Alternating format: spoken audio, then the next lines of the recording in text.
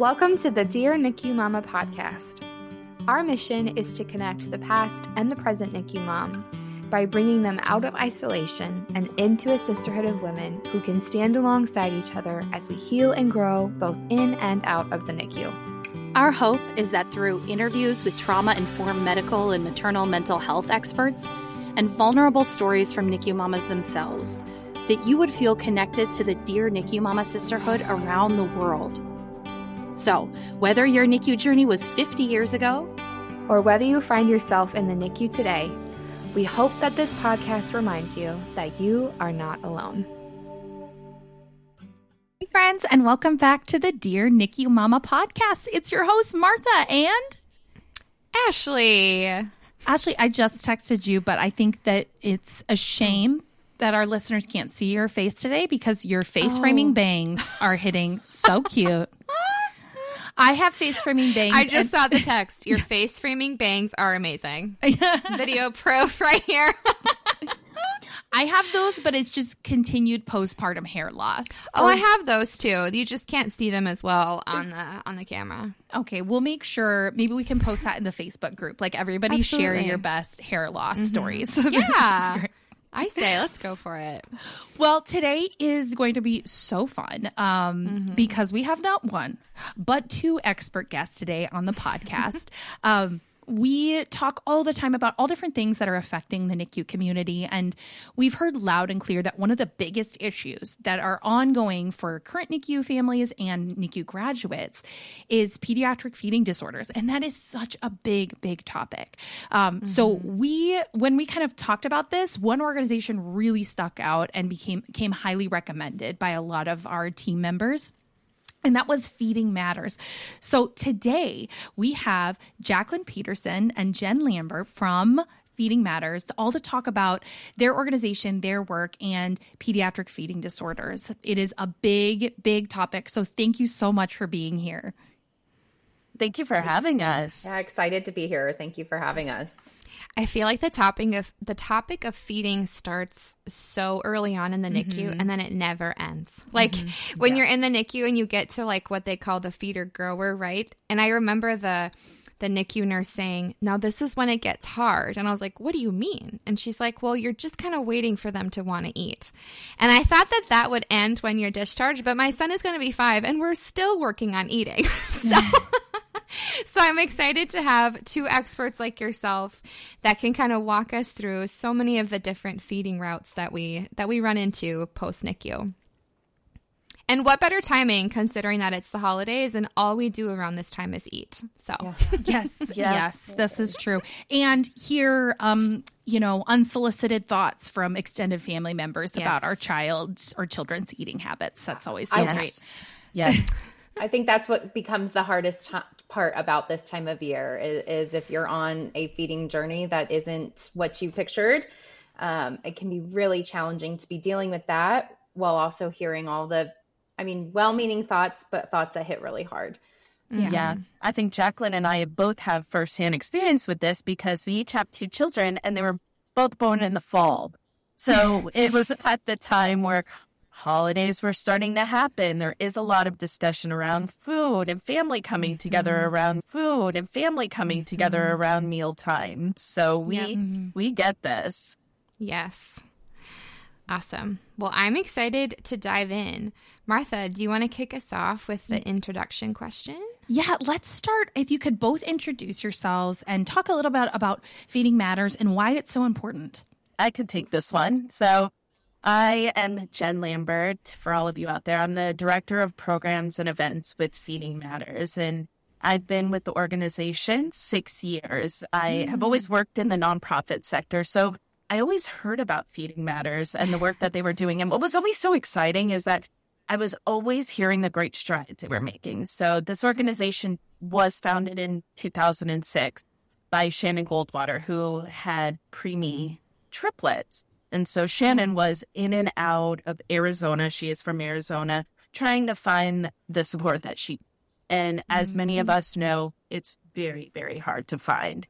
And especially the social emotional support. So Shannon and some other families actually were able to get together and form a group called Popsicle. So Feeding Matters was formerly known as Popsicle and evolved over the years into Feeding Matters. What I had heard in working in the sector was the work that Shannon was doing along with these families and creating the infant and child feeding questionnaire and making sure that PFD was a standalone diagnosis. So I was hearing all of this going on, and then this position opened up at Feeding Matters, and it really brought my love of children, feeding, health, education together. And I thought, oh, this is the perfect fit. And that's how I became involved. I, over the years, have worn many different hats. So I have always been involved in our programs and our family support, but I've also had oversight of our International Pediatric Feeding Disorder Conference, our volunteers. I've moved more into looking at our target markets and where we're starting to see things bubble up, because even though we were founded in Arizona, we have a national and an international presence. So a national reach, I should say. So we're looking at where are those states where we're seeing more come up in terms of volunteers, conference attendees, families coming to us for support, partnerships with other institutions. And so I've been working on creating these councils within those states and doing more of that grassroots effort in terms of outreach. So that has been exciting because every year it's been something a little different, and I've got to experience every facet really of this organization and see the growth that has occurred. Yeah. Yeah. Thanks, Jen. Yeah. And I'm Jacqueline Peterson. I am CEO of Feeding Matters. I have been with the organization for over 10 years, but I came into this position in the middle of the pandemic during May 2020 was when I came into this role, and it taught me a lot and so much about what we are trying to be for families. You know, families are at the heart of our organization. We work with professionals. We do a lot of advocacy and awareness and outreach, but families are what we feel is the most important, and we want to be there for families. And being at this organization for 10 years, I was single when I started, and now I'm married and have 2 kids, and just I have an almost 1-year-old who actually struggles with some feeding too, and probably diagnosed mild PFD in our future that we're still working through. So that's us. And then just my NICU connection is with my son, who's now a year old. We spent some time in the NICU, and having some of this information and working about feeding and working for Feeding Matters really helped our journey, because it's one that is difficult to navigate. And I feel for so many families. And now being in the NICU, I mean, my heart just breaks.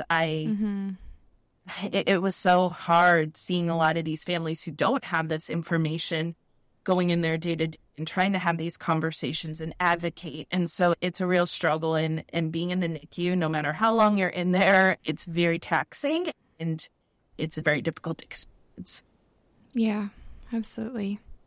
So if you had to give like a 2-sentence mission statement of what Feeding Matters does or how you guys serve families, what would that be? So I would say it's hard to do, and that's what we struggle with a lot, is condensing our information because there is so much out there. But essentially, we are a nonprofit that is raising awareness and uniting healthcare professionals and families, and we do that through advocacy, research, support, and education. I think you did a great job. Well, that was fantastic. Thank you. Thank you. As fellow people working in the nonprofit sphere, we know that's really hard. What do you do? Hard. It is. Say it immediately in one breath. Yeah. Yes, so hard. Yeah, I know. And anytime I meet someone, I just want to tell them everything. And I constantly have to check myself and say, Jen, wait, you don't even know where they're at with this. They may be like, what is PFD? What are feeding concerns? I don't even have a child of my own. I don't know what this means. So, right. Yeah, I have to check myself. That's actually a great segue, because I think for a lot of people, like, there's this concept of what I have never heard of PFD, right? We're talking about getting it. It's like kind of a new diagnosis in the medical world. It might be new for medical providers too. So what types of feeding struggles kind of are classified and fall into this big category of pediatric feeding disorders? Yeah, so the way that we actually were the ones to gather everybody together to define this and name it and declare it a standalone condition. And it's because of just that. As Jen shared our founder story, we were hearing feeding problems, feeding struggles, difficulty feeding, failure to thrive, growth faltering, all of these terms that just described similar things, that our children were having trouble feeding. And it's hard to pay attention to something, or hard to have a credibility for something that just is described as this offshoot, that like they're premature, they're going to have some feeding struggles. And it doesn't honor how hard the journey is around feeding. And so we got together professionals from across the world to say, let's name this. What is it? So they named it pediatric feeding disorder. It's when a child is not really eating appropriate for their age. So think, if I'm taking a child to preschool, I need to be able to tell the preschool teacher what to do with my child because they eat differently than their peers. So it's just not eating appropriate for their age, and maybe has dysfunction in 4 domains. Is there something medically going on as to why we can't eat, or why we're a little bit delayed in our feeding development? Is there something with their feeding skill? Can we chew? Can we swallow? Can we do all of the things that we need to be able to get the food to our mouth and eat, then take it all in? And then nutritionally, if we are only on the diet of chicken nuggets because that's the only food that we're comfortable with, like we're still falling behind. And then psychosocially, feeding is involved in every single aspect. We all bring our own relationship to the feeding journey. We all have our own relationship with food. And there is such a relationship between the parent and the caregiver and the child too. And so there's just so much involved from a psychosocial aspect, not only of what the child is experiencing and their mental health and what they're feeling around eating and feeding times, but also the parent and caregiver and the entire family unit. And so that's what they did. They declared this a standalone condition. We helped them advocate to the CDC to say, let's it needs to be its own diagnosis, which we were able to get through. And you're right, we're still trying to raise awareness that this is a standalone condition, and that we need to help families be aware of what the journey ahead might look like, especially after the NICU, that just because we're going home on oral feeds doesn't mean that we might have a long feeding journey. It took anybody 3 to 7 years to learn how to eat. And so if there's any disruption in that process, it takes even longer. And sometimes I feel like our healthcare professionals are not sharing with us what to expect in terms of how long the journey might be. Eye-opening, by the way. I feel like I've learned more in the last 2.5 minutes about feeding. 3 to 7 years? Oh my gosh. Yeah, I mean, you think about, so like typically it's till age 3 is when you start to expect a child to eat age appropriate food at the table food. They can do their own things, but then those years between like 3 to elementary school age, like you're not giving a steak to a 3-year-old and just letting them cut it and eat it on their own. So, yeah, I think we forget how long our journey is without anything going wrong in terms of learning how to eat. And that if there is any delay, or if we had the start of life in the NICU, then we need to have a little bit more scaffolding around supporting feeding. And so you guys said that you advocated for this. So when was this officially declared as the PFD?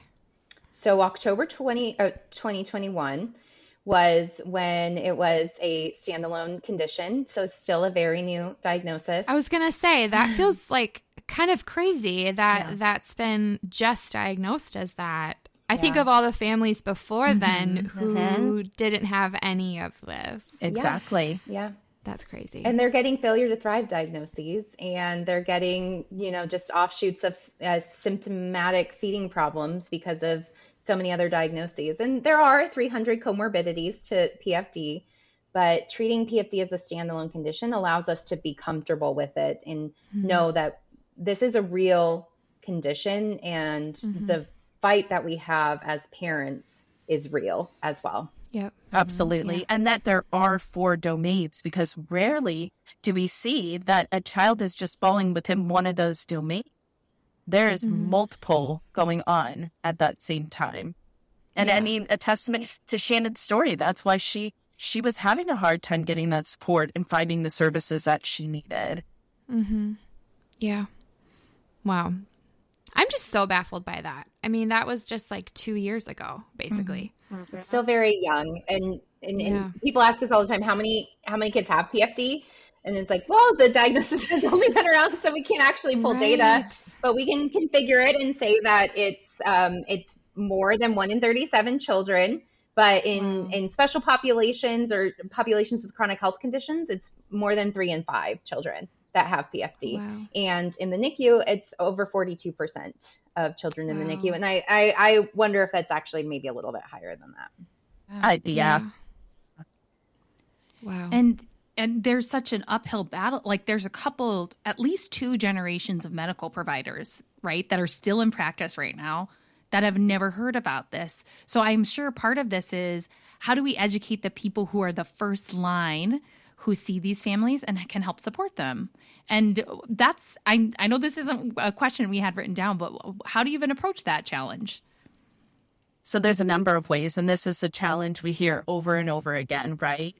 Because there's only so much education that physicians receive around feeding. And even when you bring your child to a well-child visit, it's a 15-minute visit, and there's rarely enough time to talk about feeding. And I know in my experience, a lot of questions have just been around nutrition. And is your child eating certain foods? And then that's pretty much it. Or has your child taken the bottle or been introduced to solids? And then the conversation ends there. So there's so much to be done when it comes to outreach. That's why I said we're really looking at the grassroots level. So we're doing a lot within those target markets. We have PFD Awareness Month, which is a national campaign, and we talk about PFD. I mean, we talk about PFD all year long, but we go hard in May. We have a lot of educational opportunities. So our International Pediatric Feeding Disorder Conference is a great time to have individuals come together from around the world to talk about PFD, to identify where those gaps are and how we continue to support the community. I mean, really, we have such an amazing group of volunteers. We could not do the work that we do without our volunteers. We can't. And those individuals are such champions for PFD and for Feeding Matters, and continue to spread that message. I love it. That's so beautiful. And we agree, volunteers literally keep an organization afloat. They do. They do. We echo that same thing. So can we then maybe talk about what types of feeding struggles fall under that umbrella of pediatric feeding disorder, and how have you seen that link between the NICU babes that you work with? Yeah. So as Jacqueline mentioned, I mean, really there's a wide spectrum that falls under a PFD umbrella. It's if a child is not eating, age appropriately. What we see and from personal experience in the NICU is that you're talking about feeding a lot when you're in the NICU, and then it's, you get discharged and those struggles continue, but it's hard because I don't feel like you have that same support in place that you do when you are in a setting where you have healthcare professionals around you all the time. You're talking to people in ground.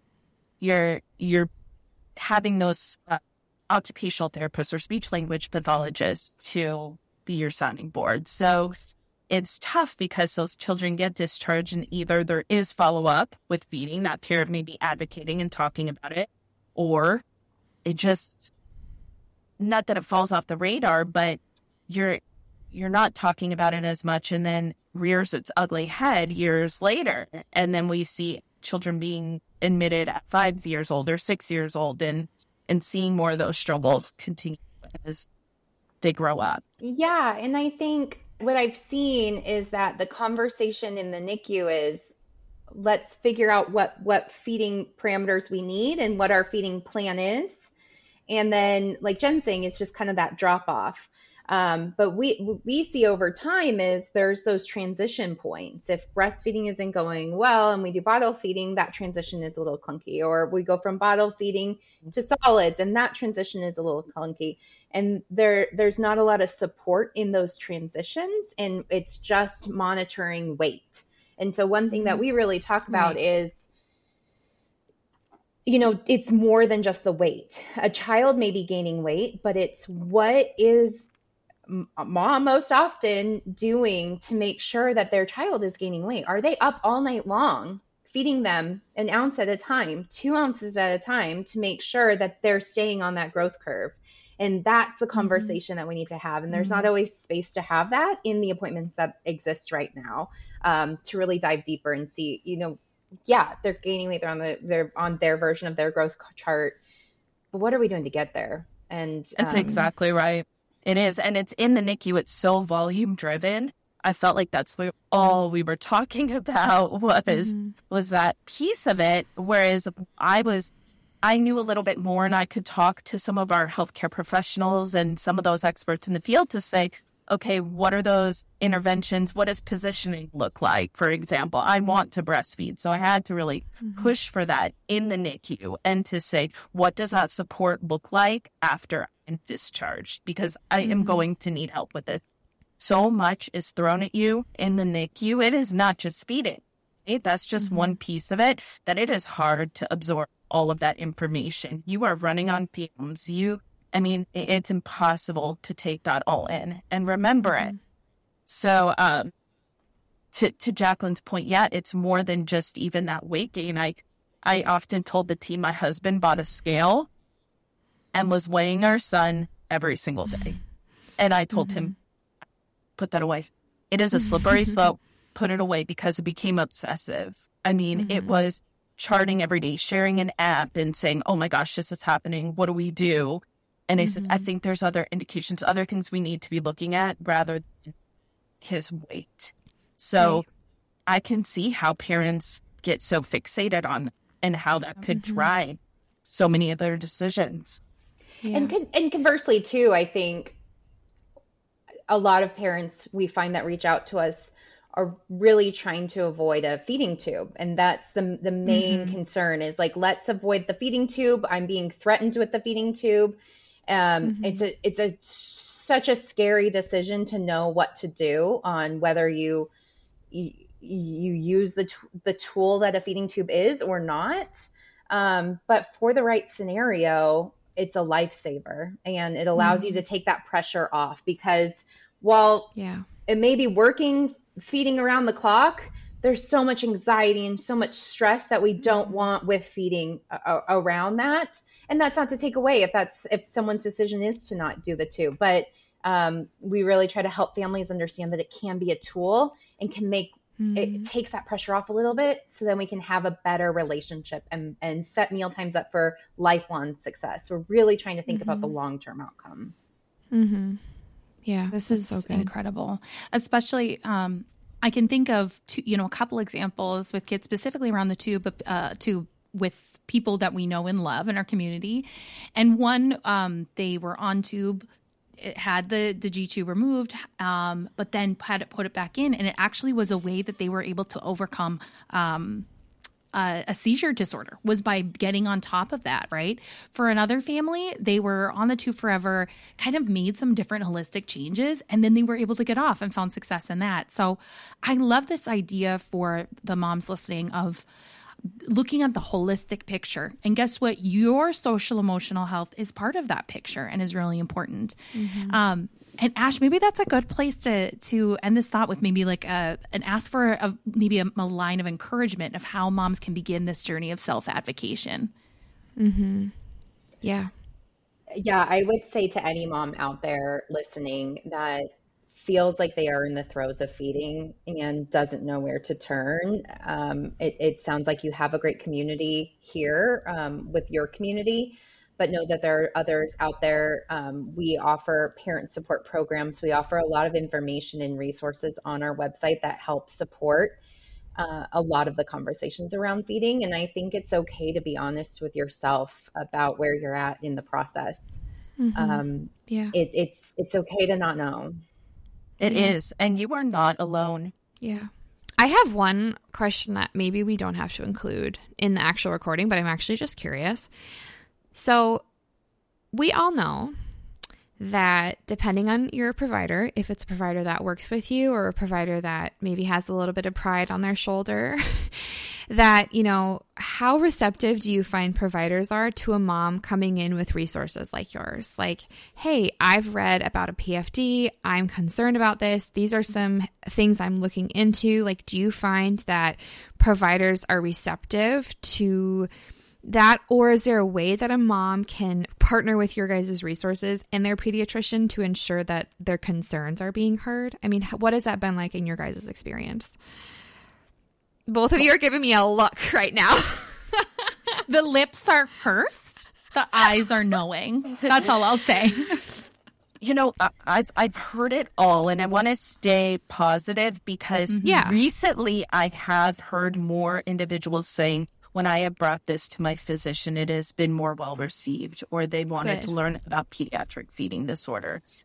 However, we do still have those families that are not heard, and that is really tough when they're wanting to start this conversation.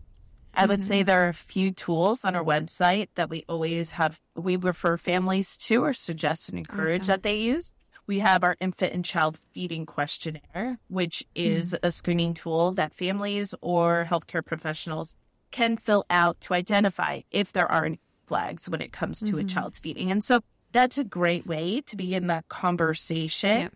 And it is a tool that could be used by both sides. Jacqueline, I see you wanting to mention. I think it's a good way to disarm the conversation because I think oftentimes if you're a parent coming in with all this these resources, this information kind of coming in hot, there can be maybe barriers or guards put up for a certain type of like professional, and so I think using tools that we have and approaching it like a tool to have a conversation is probably the best way to go about it.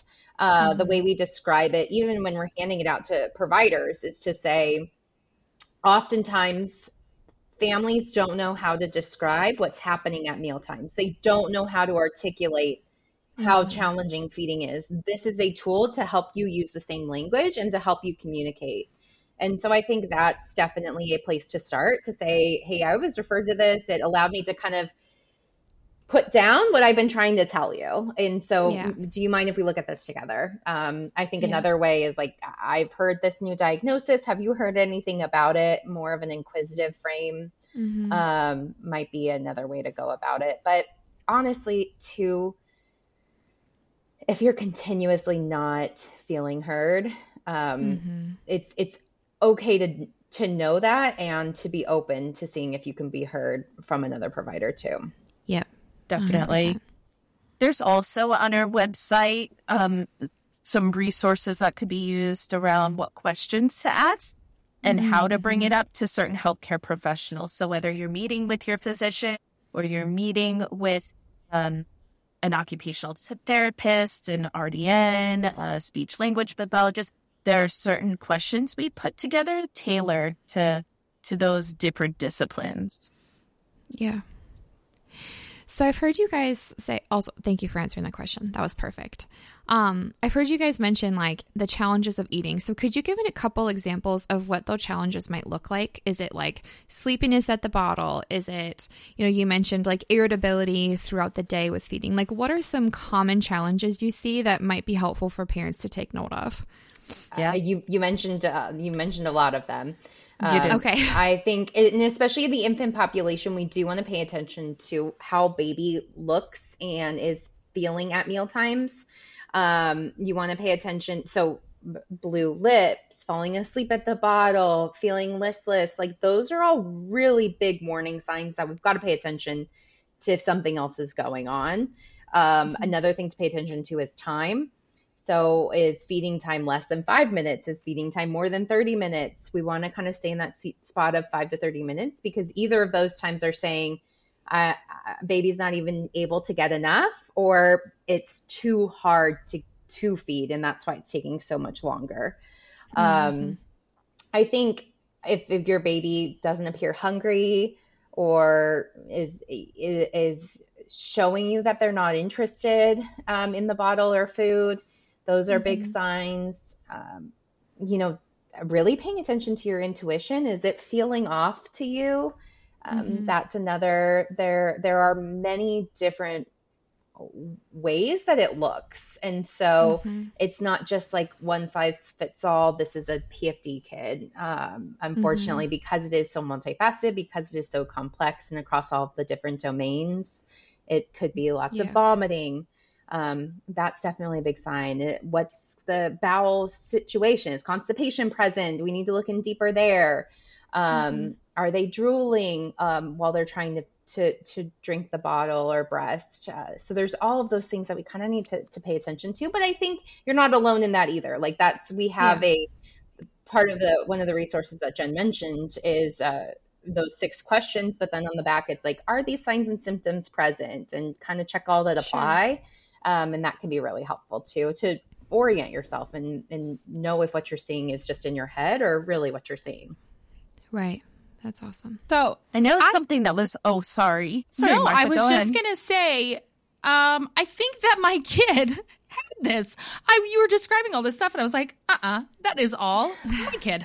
So it's just crazy because I think in a lot of people's heads, we're socialized to be like, some babies are just colicky. Some kids are just picky eaters, right? So this idea of you can trust your intuition and you can ask for support and help if it's really hard for you. If feeding time is a struggle, if you know that your baby isn't getting the nutrition or the feeds that they need.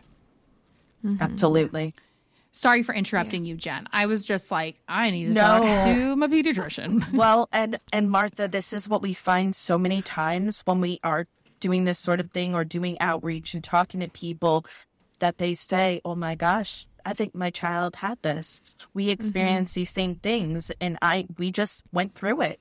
We just picked ourselves up by the bootstraps and said, we're going to move forward and go through this. And an hour feeding felt, we thought was normal. Right. We hear this all the time. That's crazy. Yeah. Well, and then you like just that kind too. of like, oh, sorry. Well, he was a reflux baby, so he was like the 30 minutes held upward after a feed, or upright, I mean. Yeah. But I think like it kind of goes to what we talked about in the beginning of like, because your child is a NICU grad, you just kind of like put them under that umbrella of like, well, feeding is hard because he was in the NICU. Yep. So I just have to endure it and hope for the best. Just kind of because it makes sense. Yeah, exactly. But then there wasn't that follow-up that you guys provide of like, well, there's options and there's a way to support you during this feeding experience and feeding journey. So then not only are you healing from your NICU experience, you're like begging in the middle of the night that your baby will just eat a bottle, or that you can go from myco preemie to the preemie nipple, on the bottle, like all of those things. That's exactly right. I don't know, as you've talked to others in your own personal experience, but I almost felt like after we were discharged from the NICU, it was all a blur and I really didn't feel or processed anything until months afterward. Yeah, very common. Yep. And there were many times where something would just trigger me around feeding and I would just cry. And it was just such a surreal feeling because I was just in this mode of let's get through it. Let's just move forward. I just want him to get to a better place. And I wasn't really even able to process everything that was going on in the NICU and then also with his. Well, yeah. And honestly, the research supports that because I think as parents, we figure out what we need to do to keep our children growing and thriving. And it's maybe any combination of like rocking for hours on end, holding upright for 30 minutes, anything like that. And then time goes on, you start to process a little bit more. And what we're even seeing in the research is families will kind of need the initial stuff right when their babies are young, but then they kind of in the middle figure it out and they're growing okay. They've got their bottle system set up or their breastfeeding system set up. And then it starts to the solid foods and may not be going well, but we're kind of pushing it off. But then we hit the year birthday. And I think that is a pivotal moment in time for so many families to realize where they are at in their feeding journey. that it is now a time where we've got visions of a smash cake that won't happen, or we've got, we now need to start weaning off the infant formula and figure out what our new setup is. And the year milestone is a very big one for families, because then we start to need to realize we've got to be paying attention to this. Well, and you said a word that can be a big trigger. And not that you said it is triggering, but I'm saying this word of thrive, right? Thriving. And when it comes to feeding, there's this term called failure to thrive. And you touched on it earlier today. And many of us in the NICU community have had that written on our charts to describe our children. And it's offensive for so many reasons. One, I'm like, have you seen what they've overcome already? Like, I would consider this a success. Like, we got out of the NICU, but now my son or daughter has this note on their chart that they're failure to thrive. And so what does this mean? And how can we support ourselves and our kids that all of a sudden have this failure to thrive diagnosis on their chart? I honestly want to call it growth faltering instead. And I know a lot of healthcare professionals have switched to that term, because it takes, it's such a blame focused diagnosis. Yes. And I think that's how it's heard. It's our role as parents to be able to help our children thrive. And when they can't, it feels like we're the failure. And so to literally call it failure to thrive, that hits so deep. And then it does no one any good, because what you're really trying to say is this infant is having trouble growing, growth faltering, and we need to figure out why and how to support them and how to make sure they're gaining the necessary weight so that they can grow. So I just am that I guess that's just my thoughts on the diagnosis. I love that thought. It is. It's a very triggering term for our community. To go back to your point, I'll give you an example. We wanted to use the word thrive in an event name, and so many of our families to know that term. There's just a feeling that comes up. It evokes a certain feeling when we hear that. And it goes back to that, the conversation we had earlier about it being so weight driven and looking at those growth charts. And it almost feels a little antiquated, right? And using that. So, I know you're all saying the same thing, but it is something we do see and hear from our families often. And I would say anyone that does have that diagnosis, I think it's important to be aware of pediatric feeding disorder and make sure that the person that gave you that diagnosis is aware of pediatric feeding disorder too. Sometimes professionals need to read other journals. And so maybe it's just sharing the journal publication with them, because it's not you. It's like, here's a bunch of other professionals, your peers, talking to you about this condition. Because it mentions it in there, which says that like we're looking at this through a single lens and we need to be thinking about it holistically. I also just want to call out that there is an overlap too. We hear a lot in our community of, mental health struggles and, trying to heal post NICU. And oftentimes that presents itself as intrusive thoughts, right? About not being the best mother for our babies, even though that's the furthest thing from the truth. But there's no convincing ourselves when you're in the middle of that little cycle, right? So I think a lot of these people, there's this kind of fear about, if my baby doesn't hit this chart when I go into the doctor's office, they're going to find me out, right? Or something like that. It'll be my worst nightmare will be proven. And we hear that a lot too. So I really appreciate your kind of reiteration that the parents and the caregivers are a part of this holistic cycle, because you have to be a healthy, well parent, and you deserve to be a healthy, well parent so that your child can be the best baby they can be. That's part of their well-being too. Right. And honestly, that's why I think a feeding tube sometimes is the right scenario. If you're not, if you're up all night long because you're trying to avoid it and it's just this weight on you, it's a weight that can be taken off. And in the right scenario, of course. But yeah, definitely. Families know best. You're at the meal times, you're feeding your infant or child all day long. A physician or provider or therapist may just see one or two feeds. It's not that they are there the entire time. Well, and can we then fast forward a little bit? I know you said that like 3 to 7 age or year range is kind of like that feeding window. And so what other habits or occurrences during feeding would you encourage parents in that like year 3 to 7 window? So maybe they're done on bottles, they're introducing more of the solid foods. You know, what types of things do you encourage parents to look for when they're in that range? Sorry, Jen. Go ahead. About. So I think the 1 to 3 window is actually like a critical window to be able to identify if there is something going on. Oftentimes that is a gap that is so easy to say they're picky, just keep trying, let's wait and see that. And then it gets kicked to after 3, we're now facing a bigger issue. Because after 3, that's when we start to get more of our psychosocial impact in the mealtime. And so by this point, our 3-year-old has already learned to be anxious around food, that some food may not feel well.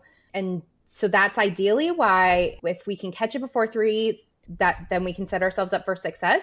But there are so many families that are only just now realizing at, ages 3 through 7 that that we need some other supports in place because they've just been called a picky eater. And honestly, we've even seen it older. We've had like a 67-year-old call us and say, I think this was me, and I've just been called a picky eater my whole life. So there's approaching meal times from like a no pressure side of things and really trying to put some of those strategies that we all see on social media every day. But I would say if you're feeling like you're trying those things and it's not working, or mealtime just always feels like a constant struggle, let's just try to dig a little bit deeper and find out if there's something going on. Or honestly, if you've even been in feeding therapy for a while and it feels like you're not making progress, let's try to see if there's something else going on that hasn't been identified. Yeah, that's so good. It actually, when you mentioned that, it reminded me of my son because he just had his tonsils out at age 4. But leading up to that, feeding was tricky because his tonsils were so large. And even after surgery, I think I just expected for him to magically want to eat all the time. Back. I was like, oh, the tonsils are gone. He's going to be like, wow, I have such a big hole in the back, But we're still navigating those same issues pre-surgery because, like you said, they've kind of built that habit of like, oh, this is what feeding feels like. This is what that is like. And so that actually makes a lot of sense that those feeding issues didn't just necessarily disappear right after surgery. Yeah. And hopefully over time he learns that it can feel okay. Right. But honestly, I'm glad you found the tonsils. Sometimes those go missed even later than that. Yeah.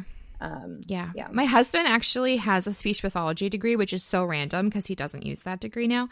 But one day he goes, he's cheeking his food. And I was like, excuse me? He's like, he's cheeking. Do you see how he's holding it in his cheeks when he eats? And I was like, I never noticed that. But because of his speech pathology background, so that's how we brought it to his pediatrician. And then sure enough, the wheel kept turning. But we had so many people that would say, you just wait. The day after he gets those tonsils out, he's going to be eating whole steaks or whatever, And I remember thinking like, oh no, did it not work? And now we're like, definitely, we've seen a lot of improvement and it's improved significantly, but it wasn't like an instant fix. It still took time and therapy to get to where we are today. So we kind of touched on it initially, but we talked about how feeding is such a cultural thing and it's such an emotional thing, especially around the holidays. And one thing that we talk about often as our kids get older is that they maybe don't eat the same way as their peers do or their cousins do. We get those comments from family of like, oh, they should be eating that food by now. Why aren't they eating that? Or why do you have to cut their pieces so small? They're like, that kind of a thing. And so what encouragement would you give to families who find themselves on that feeding journey during a time when food is everywhere and you're still trying to navigate how your child eats amongst all of the cousins, aunts, and uncles, and a lot of unsolicited opinions? I would say first, stay true to yourself, listen to your gut. There's a lot of noise and there's always going to be, right? Whether it's feeding, whether it's their development, whether if they're walking, whatever it is, there's always that noise there. But trust what you and your partner, whoever it may be, trust those decisions that you make. And also realize that there's other ways to celebrate these occasions and these holidays besides just the food aspect. So I know for a lot of our PFD families, they try not to make that central focus the food. So there's other activities that are going on, or spending that time with your families and amping up the kids and the family that way, and just saying, oh, it's Thanksgiving, and that's all we're talking about is the turkey and the sides and all of that will be there. Right. Yeah. And I think having the conversation ahead of time too, I mean, especially as our kids are getting older, they're paying attention to the conversations that they're hearing grandma and grandpa say about how they're eating, and that's not helping anything. And so I think, if possible, and everybody's relationship is different, but if it's possible to do any prepping before, or even having a safe space, if you're going to someone else's house, before, then that can go a long way too. Yeah. I think it goes along with the question that you may be posing after this about what advice do you have for individuals, but it goes along with this question in always continuing to have that conversation with those around you, whether it's your friends, your family, your healthcare professional. I kept that line of communication open, and it's a tough conversation to have, but it's really important to have. Yeah. Actually, it probably is beneficial to everybody, because in general, we Yes. talk about in culture about how comment on each other's bodies and how we eat quite a lot. And so we can be part of the change makers for our kids too, right? In terms of that social emotional piece. I totally agree with that. For sure. It's not just PFD families.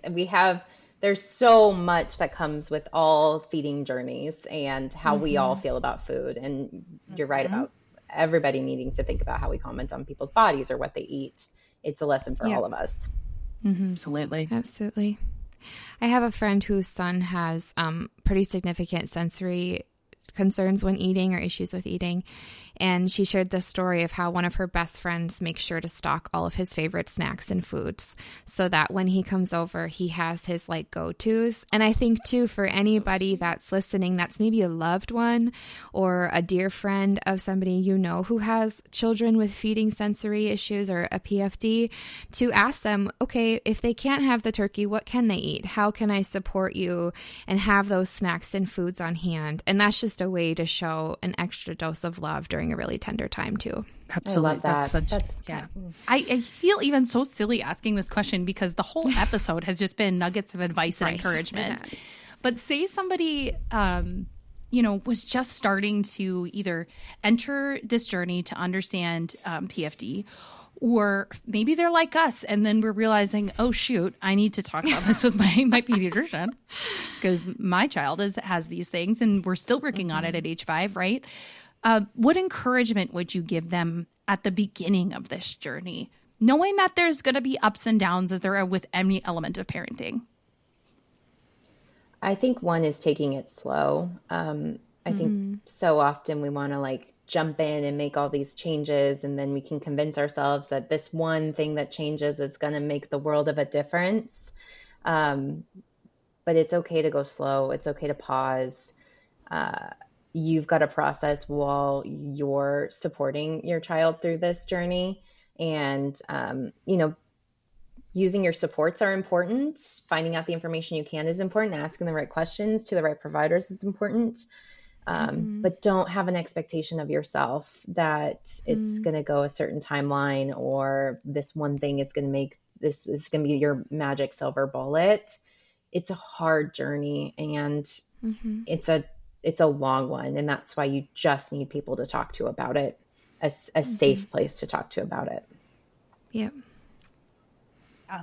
And we do, when that family may be ready, we do have support services that we offer, one of them being our Power of Two program, and that is our peer-to-peer mentorship program. So we have family coaches, ones that have been through this journey, may still be in the thick of it, but they are matched with those individuals that could be brand new to this, that could be realizing, oh, wait, there have been feeding issues or struggles going on for a long time, and now I'm just finding Feeding Matters, and we match them. And it's someone outside of their work, someone outside of their family, their healthcare team, their friends, that is able to offer that social emotional support. And It's really whatever works for the family. It can just be them texting once a week. It could be a phone call every day, just as a check-in. It's, we meet that family where they're, but it's such a powerful program.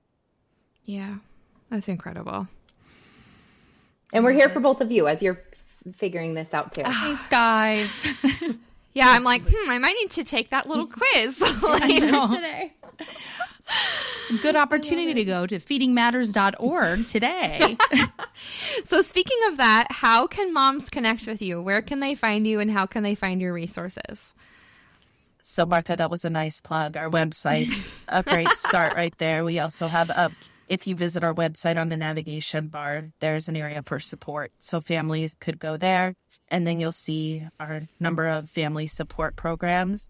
There's a way to email us directly, and we can call you back. We can match you with the coach. Again, it's whatever meets the needs for that family, because it's not a one-size-fits-all, right? So some families may not be even ready to hear the term PFD. Some families may be, I want every resource there is. So there's a number of things to find on our website. We also have the PFD Alliance app.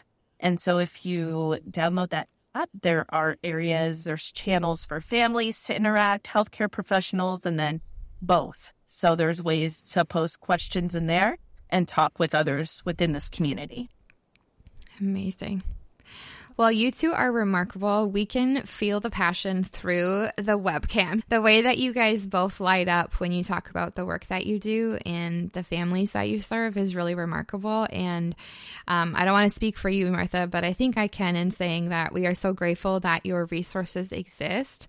I know we're both thinking of our own children. I'm thinking of so many friends in our community who have been to multiple feeding clinics and advocating. And just to know that there's a safe place of solidarity for them is really remarkable. That also provides them with tangible resources. So we will definitely make sure to link all of your resources in the episode description and in the blog post here so that they can connect with you. But to all of our moms listening who may find themselves on a feeding journey or may find themselves wondering if they should be on a feeding journey, we want to just reiterate that your child is thriving because of you. No matter what a medical chart says, know that your child is a wonder and that we are incredibly proud of the strides that they have already overcome.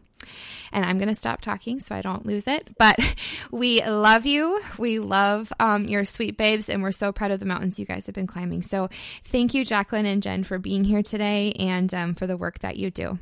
Thanks for having us. Thank you so much for listening to this week's episode of the Dear NICU Mama podcast. If you loved this episode, we'd be so grateful for a review on any of the podcast platforms. And we'd love to continue connecting with you via our social media pages or a private Facebook group. And ultimately, NICU Mama, welcome to the sisterhood.